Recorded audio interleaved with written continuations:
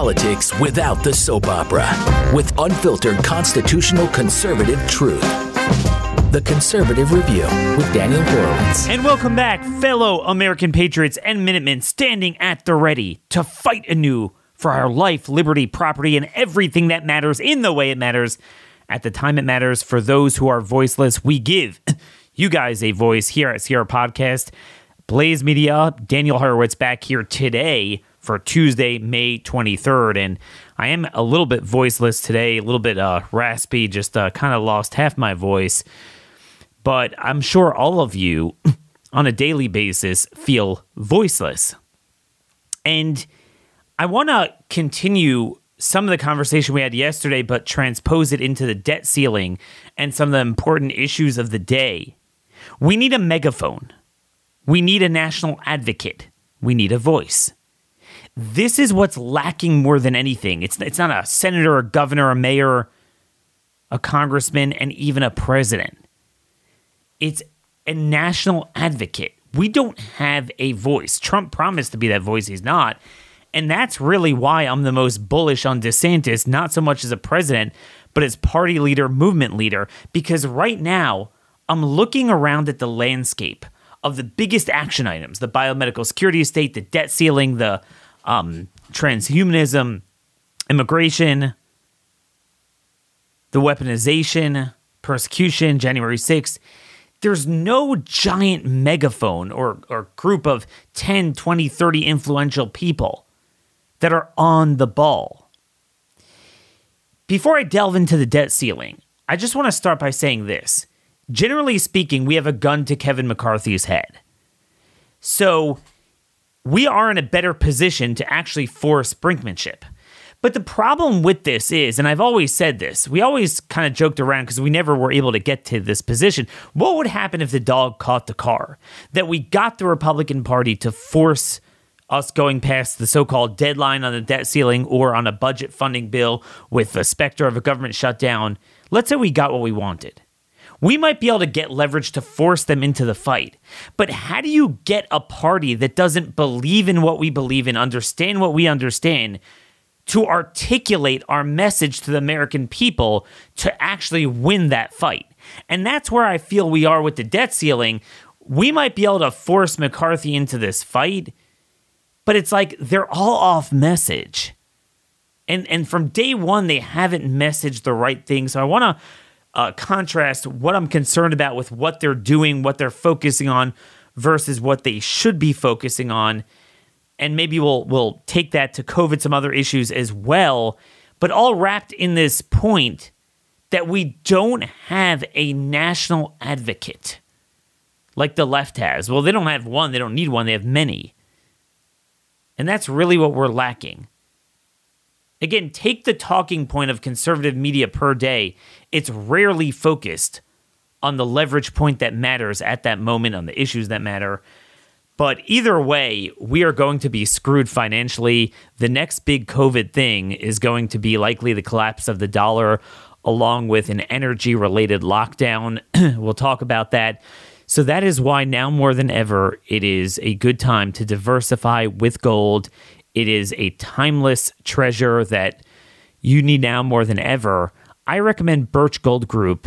Why? Because what they do and they specialize in, and I've done, is converting either your existing or new IRA or 401k into precious metals, gold and silver, and they give you a certain, mixture.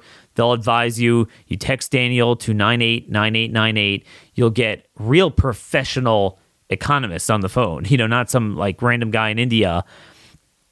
And they will guide you through that process of converting it so it's not sitting in Vanguard or something like that, like I was doing for years. You get about $7,500 a year for an IRA, and then you have your 401k as well. And it is going to be held in a safety deposit box in places like Delaware, Dallas. I think there's a place in Nevada they have. So you will have that on hand when, frankly, money might turn to dust. This is real. This is going down. Anyway, they have an A+ rating from the Better Business Bureau. Thousands of happy customers. Add your name to that list by texting Daniel to 989898 today. So the big problem that I've been seeing is that they're negotiating against themselves. The Republicans passed a common sense bill that they rallied around. It will give you $1.5 trillion in debt increase for a simple, getting rid of the funding of the 80,000 IRS agents, getting rid of the Green New Deal, which is the biggest thing that not only is going to cost over $1 trillion, but it's new. It's not like Social Security and Medicare embedded in society. And it's the biggest thing that's going to drive up private debt because it's going to drive inflation, scarcity. Energy is the lifeblood of an economy. Among several other things, they, cut back spending, froze spending at FY 2022 spending caps. I would have rather they start negotiations from pre-COVID baseline FY 2020 because that's really the main increase. But okay, fine. But then they're like, Biden, you need to negotiate. You need to negotiate. You're going to be responsible for default. We're very concerned you're going to default. You're going to default. You're going to default. And the problem is, A, that point is not true about default. And B, it's not the operative message. Like, when you have a fight of chicken, the point is, I am right. You're destroying us with woke, weaponized government, bankrupting us and creating inflation, destroying our liberty, taking away the ability of anyone in the middle class to afford a life with dignity, housing, food, fuel, the American car, healthcare. That needs to be the message. And I've already said that I believe that of all things, the Green New Deal is the best talking point. It unites the right. It speaks to the debt. It speaks to the private debt, the pain to the individual. It's really something that you could have a fight over. And it would have necessitated the Republicans already for 2 months messaging about that. And then other things like throwing our money to Ukraine. Really, we're going to have this whole thing about default and prioritizing payments when you sit and have billions of dollars every week to Ukraine and funding illegal aliens. It's that type of thing. Meaning I would have prioritized the debt ceiling to the most winning sort of spending issues and then save the government funding bill for September, that fight for things like the biomedical security state, DOJ, the persecution, spying, censorship, surveillance state, and things like that. Because that's more of a policy issue of we're not going to fund things that aren't through our values, not so much a broad debt issue. So, but either way, it's about the quality of the spending. Instead, what I'm seeing is they're just making it about a top line. So if you look at the reports out in the media, it's basically they're fighting over, now they're like, we want to freeze spending at FY 2022, and Biden's offering freezing at FY 2024. So it's one of these, it's like, either way, it's kind of nebulous. And then Republicans are demanding permitting reform and maybe one other thing. But like I said, getting rid of the green energy stuff is a bigger deal than having more drilling. It really is. That's not the point. And then kind of the contours of work requirements for food stamps and maybe TANF. That's a cash welfare program. And there's going to be a lot of loopholes in that. And they're just kind of hashing out that. And officially, McCarthy told his conference today they're at an impasse. We're not optimistic. But yeah, because they're still fighting over that. The Democrats don't want to even agree to that. But they've already come down to a point where it's almost meaningless. It's almost like they just want to say we got some sort of spending cut. Again, work requirements for welfare is an oldie but a goodie. But it's not the issue of our time. It really is more the discretionary agencies that matter. And I think that always needed to be the messaging. You're funding woke, bureaucratic, regulatory agencies creating inflation, destroying Americans. You're funding illegals. You're funding Ukraine. You're funding IRS agents. You're funding the demise of American energy, which is the root of the inflation. The Green New Deal. That needed to be the messaging. You start going into welfare. We agree on that. It's just not the issue. McCarthy says, I told the president 3 things. No clean debt limit, no raising taxes, spend less money. That's kind of no raising taxes. I mean, that's not even part of it. No clean debt limit, meaning that means not get nothing, spend less money. That's not really the message. That's not really the message. So that's number one. Then I want to deal with the default issue. The default issue that's becoming a big problem. See, until now, Republicans or conservatives were always like, we don't care. The bigger problem is you are bankrupting us today. You have unconstitutional, harmful, illegal government, and we're not funding it. You don't discuss what would happen if you don't. You discuss. You don't accentuate the Democrats talking about. Our point is we need to stop runaway government. Their point is, oh my gosh, we're going to have either on an appropriation bill, government shutdown, or on this default. And Republicans are like, yeah, we passed the bill. You're causing default. You're the one. It's like you're the real racist type of GOP talking point. That's not the point. I mean, it might be appropriate to bring that up here and there. That's not the point. But moreover, it's not true. And the more they raise the specter of default, the more they're going to create a self-fulfilling prophecy of it, and the market's going haywire, the more it will spook the weak Republicans, the more they're going to cave. So someone needs to get up there and articulate that this point is not true.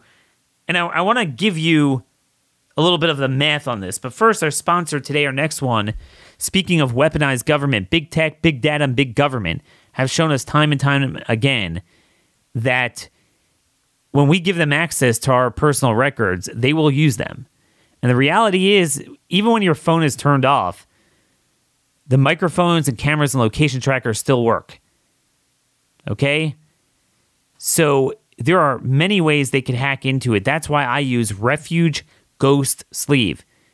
It's a beautiful, nice feeling. So it's like feels nice in your pocket. It's made of American buffalo leather.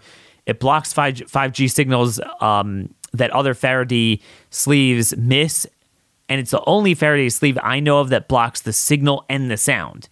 So they added sound blocking panels on each side that keeps conversations private. The good thing is it's not like a clunky metal box. It looks cool. It feels great. Easy to put in your pocketbook if you're a woman, or pocket. You can't be too careful these days. That's the bottom line. I mean, it's very sad we're living in these times. But we're talking about how do we message and force elected leaders into a fight over our values. These are things that you can do yourself. So visit refugepolicy.com today. Use promo code Daniel to save 10% on your order. That's REFUGE privacy. Refugeprivacy.com. Promo code Daniel for 10% off. So Republicans keep going out and saying, I'm concerned I even heard Ted Cruz say on Squawk Box CNBC, I'm concerned Biden doesn't have the mental capabilities to deal with this. We're going to default. The problem is like trying to blame them for default. That's not going to help. I'm just telling you, because Republicans are going to get spooked by it and they're going to cave.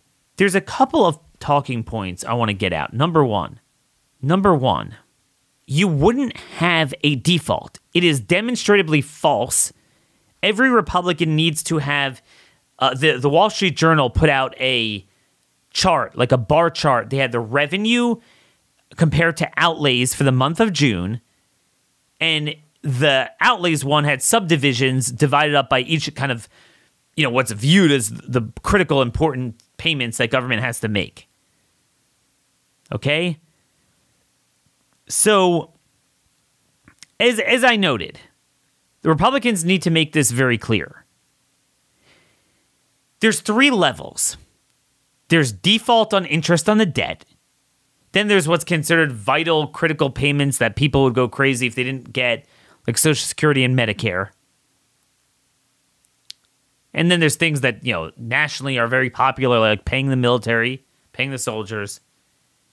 And then there's things that would just cause kind of a government shutdown of the discretionary, bureaucratic agencies.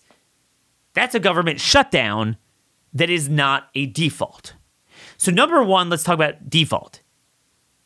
Interest on the debt, as long as you pay it, there is no default. They will never run out of enough money for that. Now, the problem is if you don't force a balanced budget now, eventually we won't be able to even pay the interest. But now, even though it's much elevated, we can still pay it. We have enough revenue that typically covers 75% of what our government wants to spend.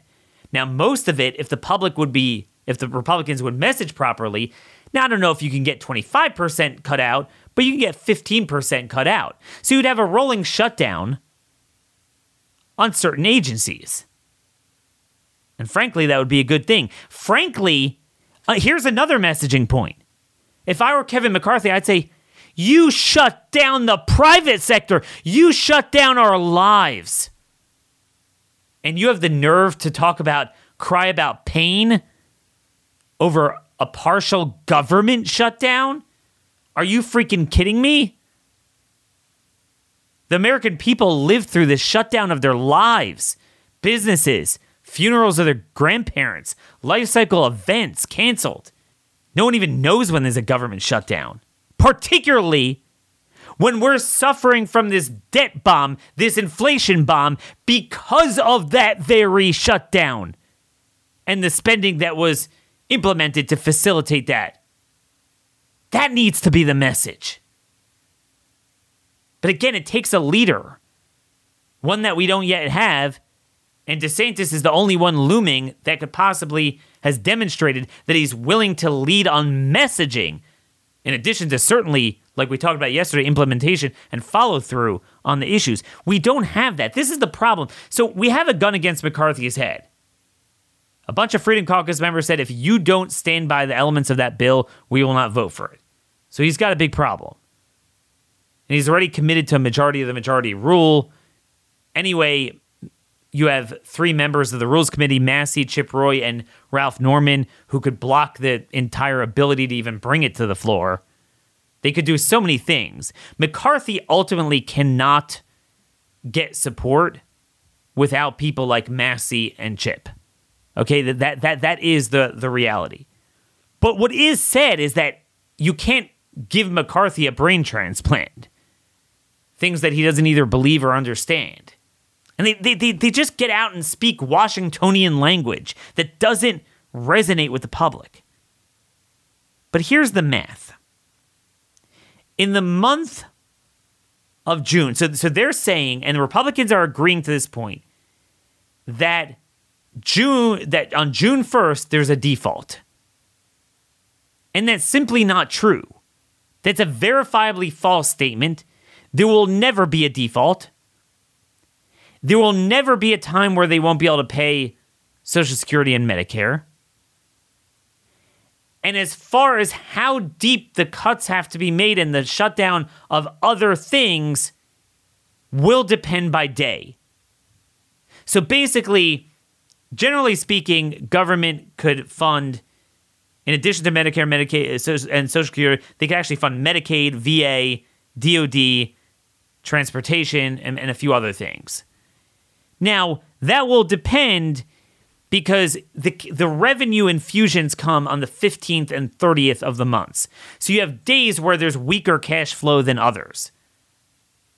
So you might have certain delayed payments. Again, default is not, because by the way, my understanding is, again, I'm not 100% schooled on this stuff, but just my understanding is, when you start getting to the granular day-to-day cash flow of the Treasury, is that the interest payments on the Treasury securities that come due happen to be on the same day as the revenue. So not only is interest on the debt a fraction of the budget that certainly we have enough tax revenue to pay for, but it comes in when there's a lot of revenue. So the interest payments are due June 15th and June 30th, the same day that they get the tax revenue. That's number one. So if you look totality, and I understand you have to look day-to-day cash flow, it will matter a little bit more, but there will be $495 billion in revenue in June, which is more than average. Still more than average. Later in the year, it will wane more. $495 billion in revenue. Do you know how much interest on the debt is for June? $15 billion. May and June are I think the lowest payment months. Now, July is gonna be a huge boost. Tons of interest on the debt, but then there's gonna be much more revenue as well. They kind of work together. So interest on debt is never gonna be a problem. But for this month, $495 billion in revenue, $15 billion interest payments. That interest is paid in June. The default is a lie. Well, Daniel, okay, there's no default, but what about Social Security? $101 billion. What about Medicare? $126 billion. What about military? $33 billion. Okay? So that takes you to about, I want to say, $275 billion for the month of June for DOD, interest on the debt, Medicare, and Medicaid. No, I'm sorry. Medicare, not Medicaid, Medicare and Social Security. $275 billion out of the $495, so it's a lot more left. Medicaid, VA would easily be covered. And then some discretionary. So you could have a little bit of state, a little bit of transportation, a little bit of, the parts of DOJ you want to fund, the U.S. Marshals, whatever. But this is the message. The American people need to, the Republicans need to say, this is what the American people do when you run out of debt. You start prioritizing. Now, you might have to take out a new line of credit for very expensive interest, but you're going to do it on the least amount that you need to on the biggest priorities only after you got rid of the other stuff. And let's say, I don't know, you're taking care of your second cousins that are a bunch of bums. Well, if you're defaulting yourself, you're going to cut that. They need to talk about things like Ukraine and illegal aliens and the Green New Deal. Again, I am very much for personal responsibility and ending the welfare state. But to me, we have other things that are more of a winning message than looking like you're going to cause American people pain. Not that I believe you have an entitlement to welfare without work. I just don't think that's the lead messaging. It's just bizarre. It's a little bit bizarre to me. But this is the truth of the matter. The Pentagon has announced they overestimated the value of the weapons they sent to Ukraine by at least $3 billion. Oh, so we didn't. They're like, hey, we thought we sent more, but we didn't. Here's another $3 billion. Do you know how insane that is in the context of the battle we're having now? But Kevin McCarthy will not touch it. I mean, because Kevin doesn't share our values on that. He supports Ukraine. But I just wanted to tell you something cool. Do you know how they did when they say, oh, we didn't give them enough money? It doesn't mean, oh, we meant to give them $10 billion, but we only gave them $7 billion. Oh, no, they gave it to them all right. But what they call an accounting error, they mean that they're talking about replacement cost versus net book value. So they're saying, no, we don't want to estimate it based on replacement cost. Replacement cost means, look, you send them a bunch of F-16s that, let's say, cost, $1 billion, okay? So the way you estimate that is, we're depleting our own arsenal, which is a big problem, by the way.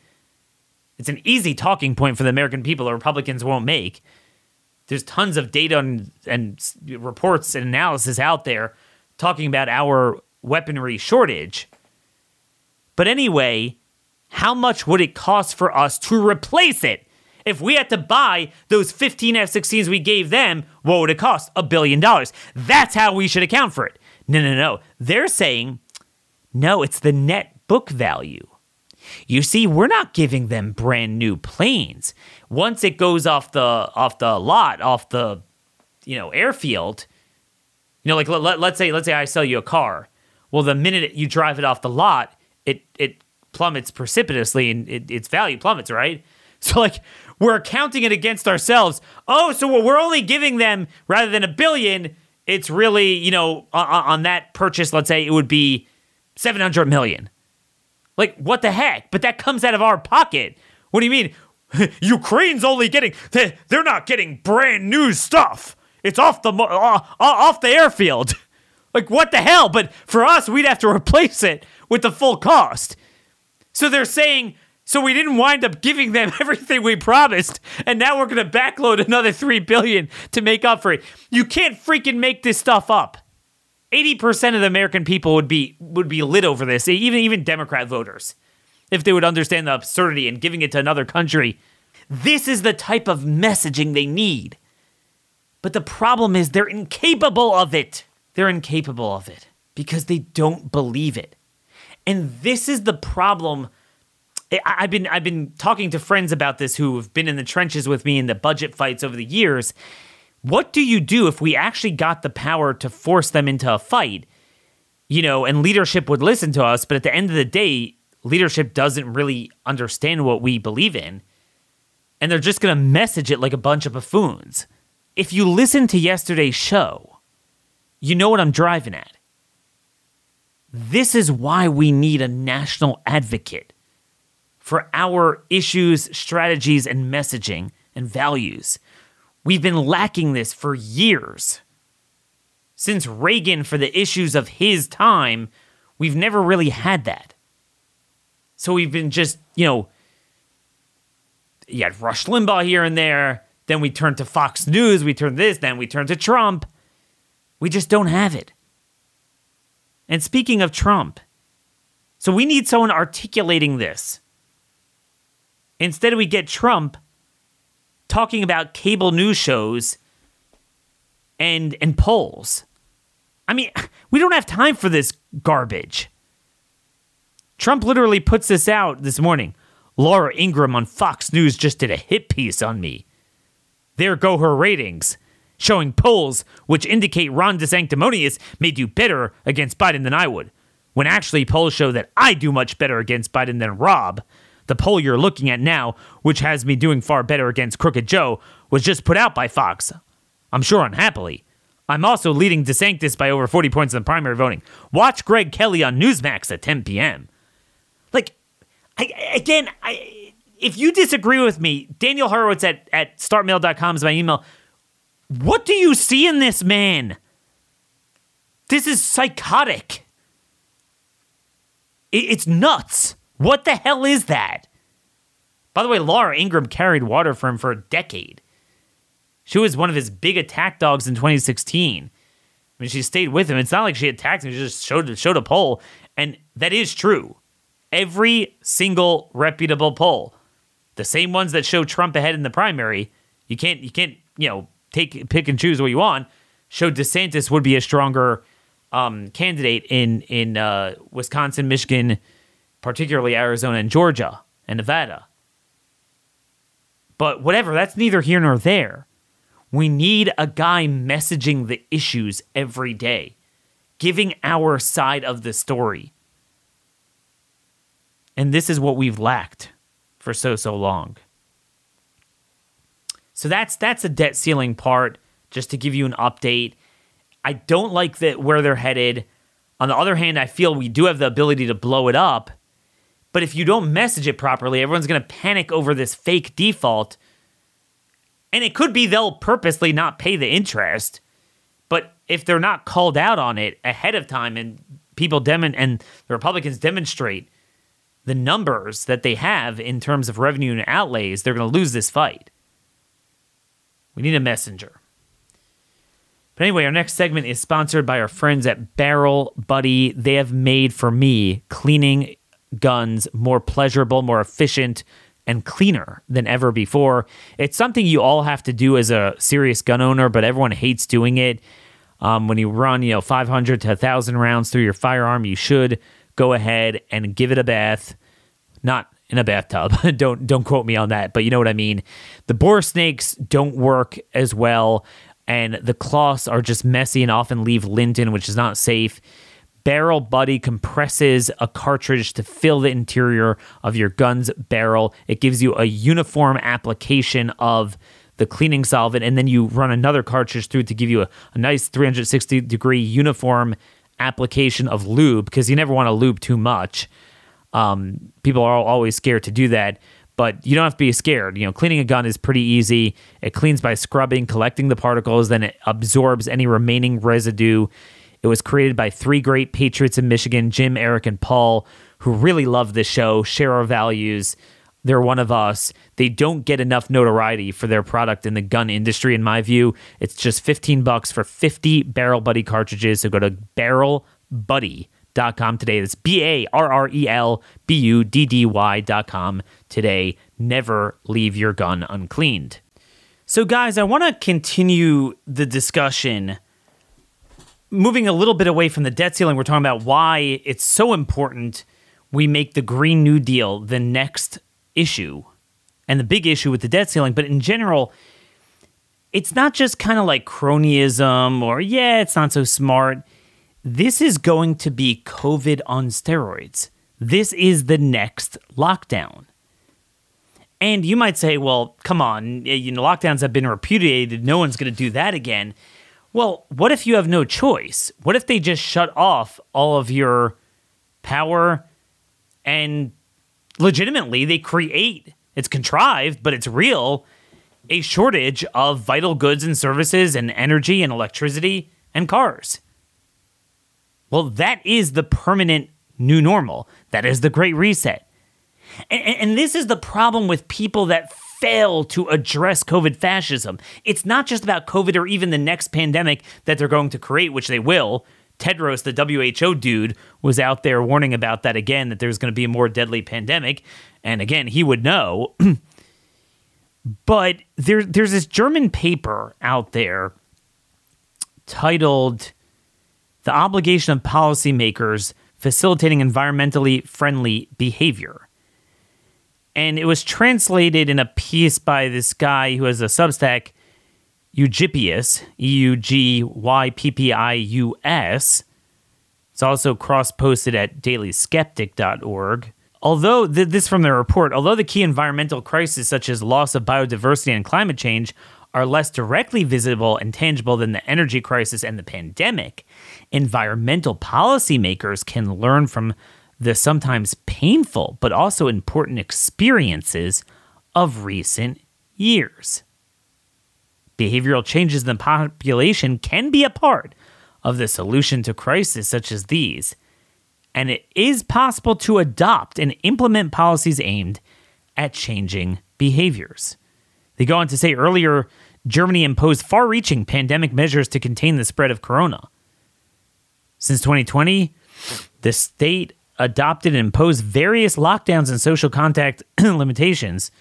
Both highlight the contribution of behavioral changes, whether in energy consumption or social behavior, to the project of combating a collective problem. That in a nutshell really sums up their ideology, their blueprint, their plan, their endgame. The two crises show that political measures to carefully restrict the behavior of citizens are possible if the threat is correspondingly great and the importance of the protected good, in these examples health and energy, is recognized. It's possible. It's also clearly possible for these policies to be designed and communicated in such a way that the majority support them. See, a lot of people think like, oh, I'm not going to fall for this again. But they're not stupid. They're not going to come with the exact same play. It's the same goal. They want to change social behavior. They will use media and NGOs and tech to convince people, the majority of people, to do stupid things. Might be a different issue for a different way, but they are definitely doing it with energy. This is from Australia. Gold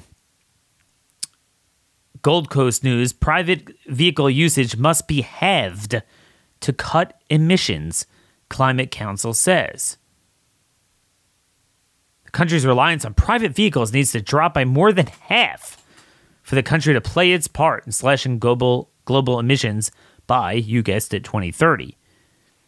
81% of trips are made in private vehicles across Australia. But the report says that would need to drop to 36% by the end of the decade.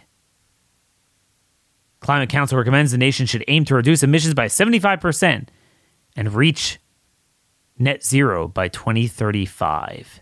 Our vision of the future is that one of those be replaced by an EV and the other one could be substituted altogether by a mix of trips using active and public transport like walking, riding, and rolling. We've said this many times that they're not stupid. They know EVs aren't even expensive, impractical, stupid. It's not going to happen. Okay? It's not going to happen. They don't want you to replace every car with an EV, as crazy as that is. They want to replace cars with no cars. And again, this is why this needs to be the important message. Because without it, we're screwed. And I just feel like we don't have someone properly warning that they are on the cusp of getting rid of the American automobile and everything it represents and other vital products and services. That's what the debt ceiling should be about. All right, so connected to this, one other thing I wanted to talk about from last week I didn't get to. The fact that Republicans have not changed. For all the pomp and talk about the Trump era, we are stuck with the same establishment Republicans in almost every governor's mansion. Kevin Stitt, he never saw a green energy project he didn't like. He's literally the opposite of DeSantis. So he's groveling to get every woke industry into his state without commensurately trying to change the culture of the state. So they bragged about signing an agreement with Panasonic to add 3,500 jobs. On the 1 yard line, we're on the 1 yard line with the International Clean Energy Company, ENEL, for a solar panel manufacturing facility. So it's a 2-for-1. It's crony woke capital that will help tighten the noose around our necks on net zero. Lovely. This is Oklahoma for you. So a bunch of conservative state reps and senators sent a letter to the governor who is promoting woke capital on taxpayers' dime. Recent passage of a massive tax credit to encourage a company to build a new nearly $4 billion manufacturing facility in Oklahoma with the promise of thousands of new jobs has the potential of being a great economic win for the state. However, the business in question, known as Project Ocean, has taken positions in the past that credibly run counter to our commonly held Oklahoma beliefs. Financial and public backing for ESG and support of worldwide social credit industry is troubling. It is a declaration of their embrace of the woke culture that has been dividing American society rather than bringing us together. If their position was to make sure that all individuals, whatever their sexual orientation, are treated fairly in the workplace, that would not be an issue. Unfortunately, they have called for advocacy and activism specifically in support of the LGBTQ plus community. You know, I appreciate these conservatives writing the letter, but why do they have to echo their talking points and then keep adding this stuff? They sound like idiots. This company is expected to benefit from tax credits paid for by Oklahoma. In light of it, it's our hope that this company and other companies utilizing tax credits footed by our constituents will refrain from promoting this kind of lifestyle. So, I mean, folks, this is the problem. I mean, this is the moral hazard you have with all of conservative radio, not just articulating DeSantis's vision, but now because they want to support Trump, they're shadowboxing his message, his success.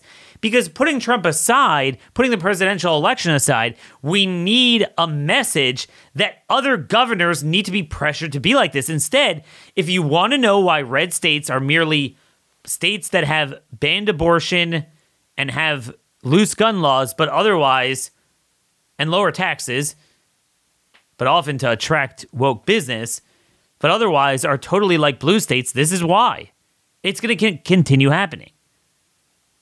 And I'm going to keep pointing this out. And by the way, just speaking of the presidential election, I just wanted to point out one thing. Tim Scott got in the race yesterday. Now, I don't want to spend too much time because he's irrelevant, but he's emblematic of everything wrong in the Republican Party. He sells himself as a black conservative and everyone's all rah, rah, rah.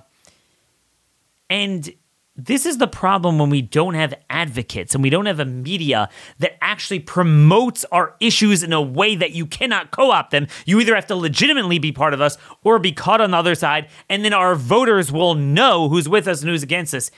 It's very common. I've asked the question, do our voters really want what we want? They just don't know the who's who, or do they just want the show?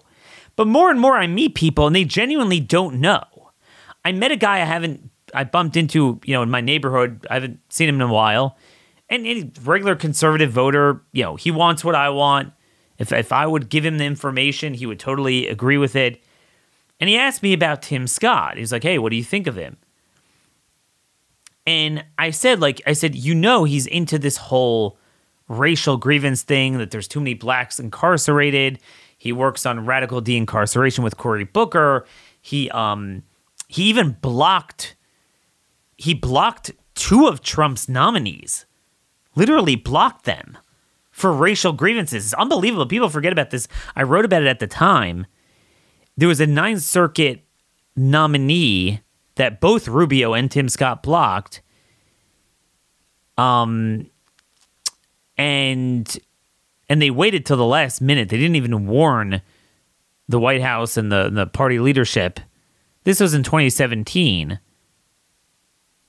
Trump nominated Ryan Bounds to a vacant Oregon seat on the 9th Circuit. He was at the time like an assistant DA or U.S. Federal prosecutor in Oregon. He clerked for like the most conservative, one of the few conservative judges on the 9th Circuit. And Democrats were digging up the college writings of, from this guy Bounds. And Bounds basically wrote some sort of paper on just the stupidity of all these student college ethnic groups. And he made the point that,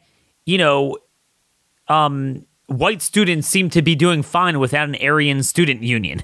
It's like, so why do we need this black this, gay this? We don't have a white student union. He wasn't advocating for it. He was saying it's good we don't have it, so let's not have anything else.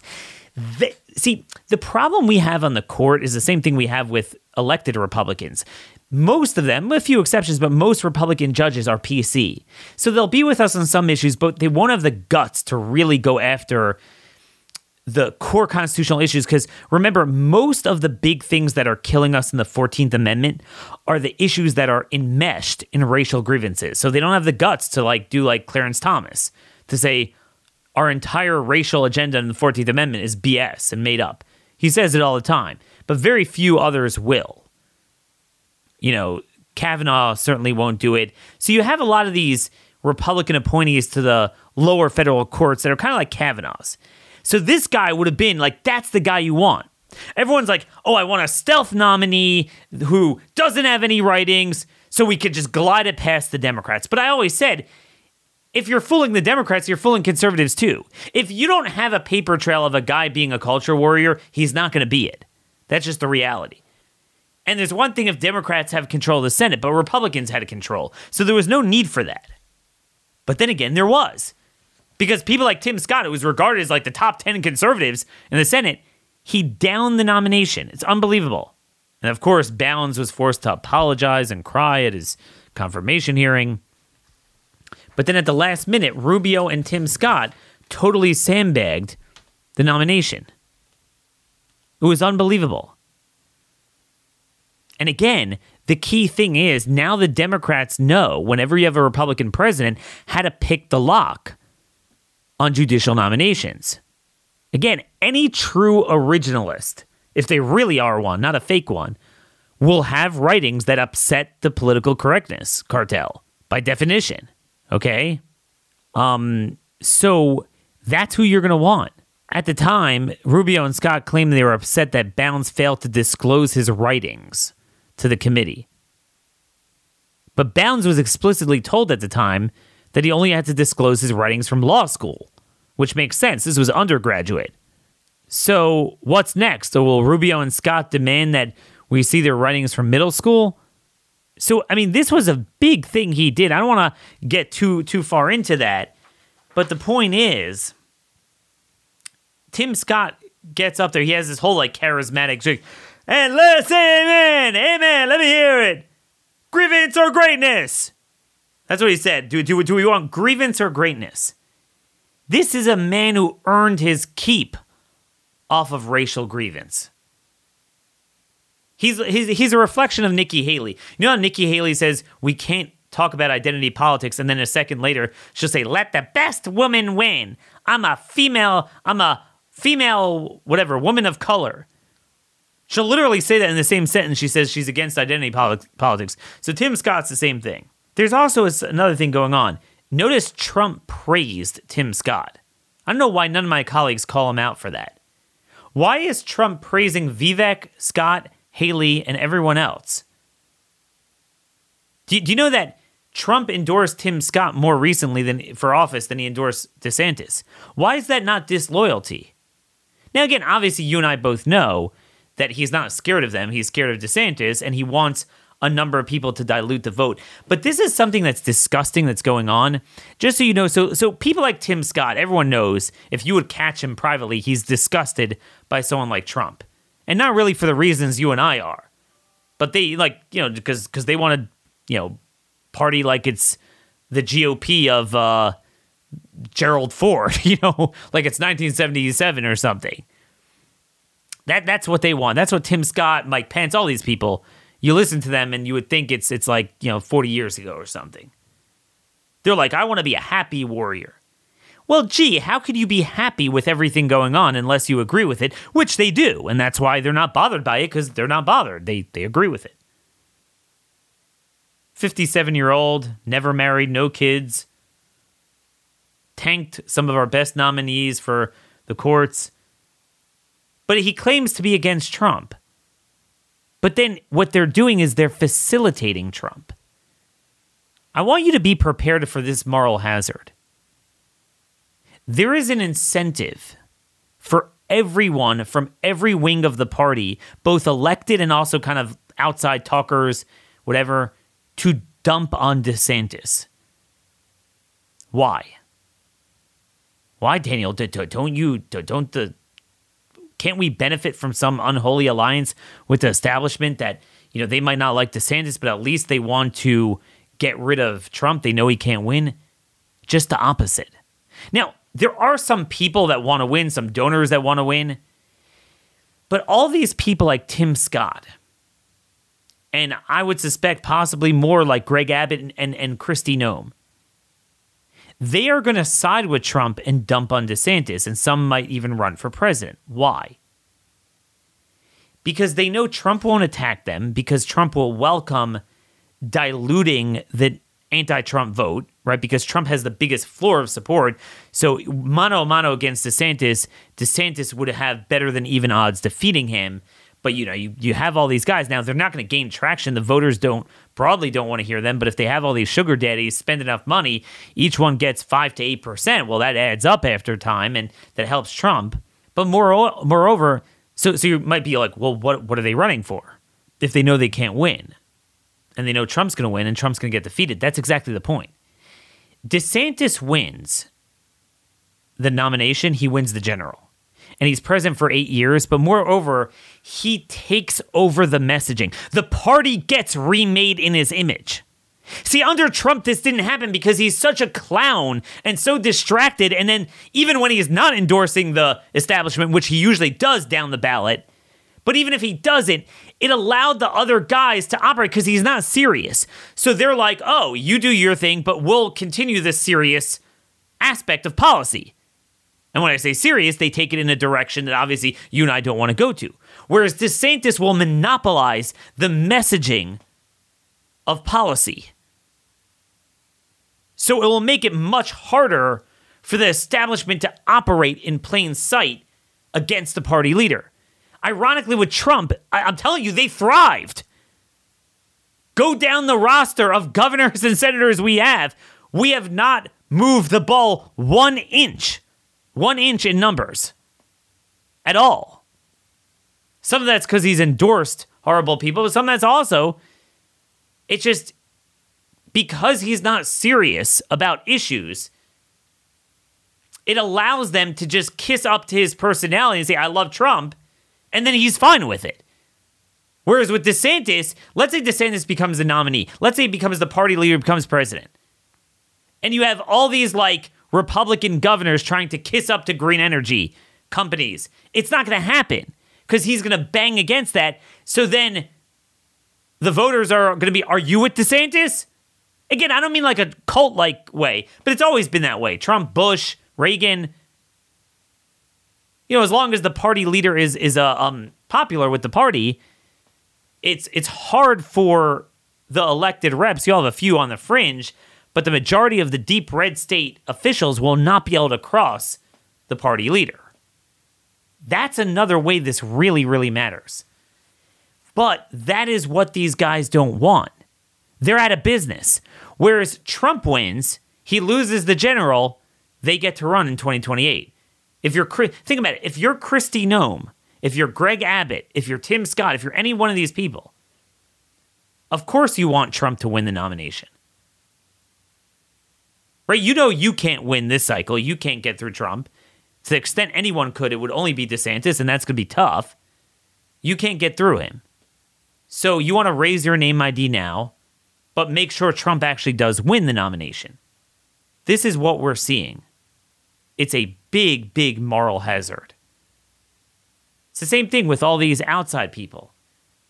They know they can't go wrong slobbering around him. And again, it's true on immigration. It's true on the climate stuff. It's true on the biomedical fascism. Every day DeSantis is fighting against the biomedical security state.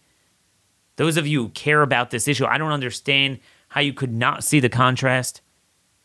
This is what I'm excited about for his run.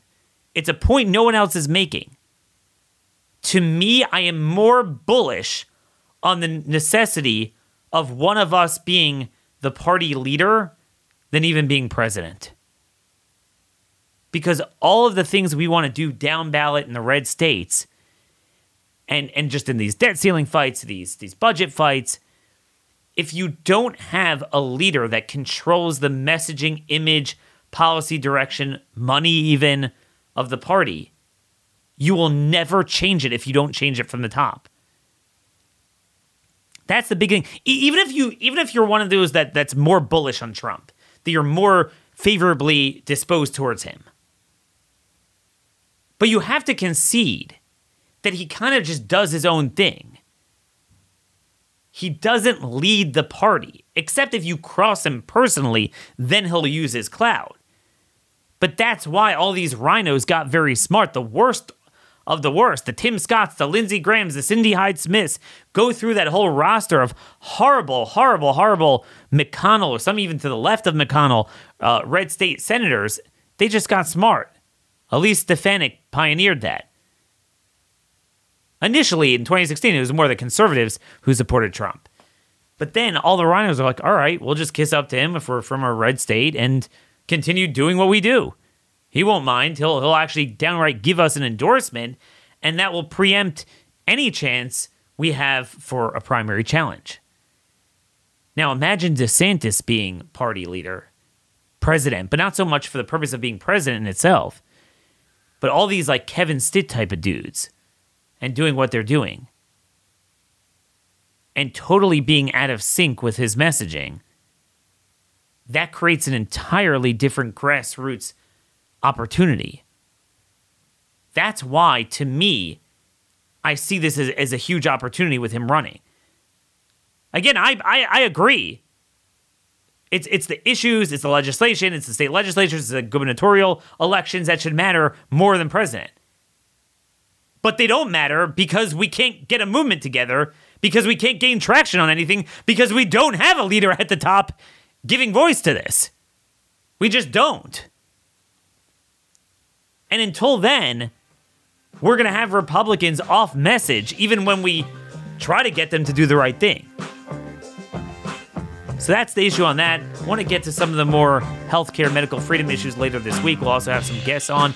Let me know what you feel we're not covering. That is a vital issue to focus on the issues that matter and the way they matter at the time they matter. Till tomorrow, God bless y'all, and thank you for listening.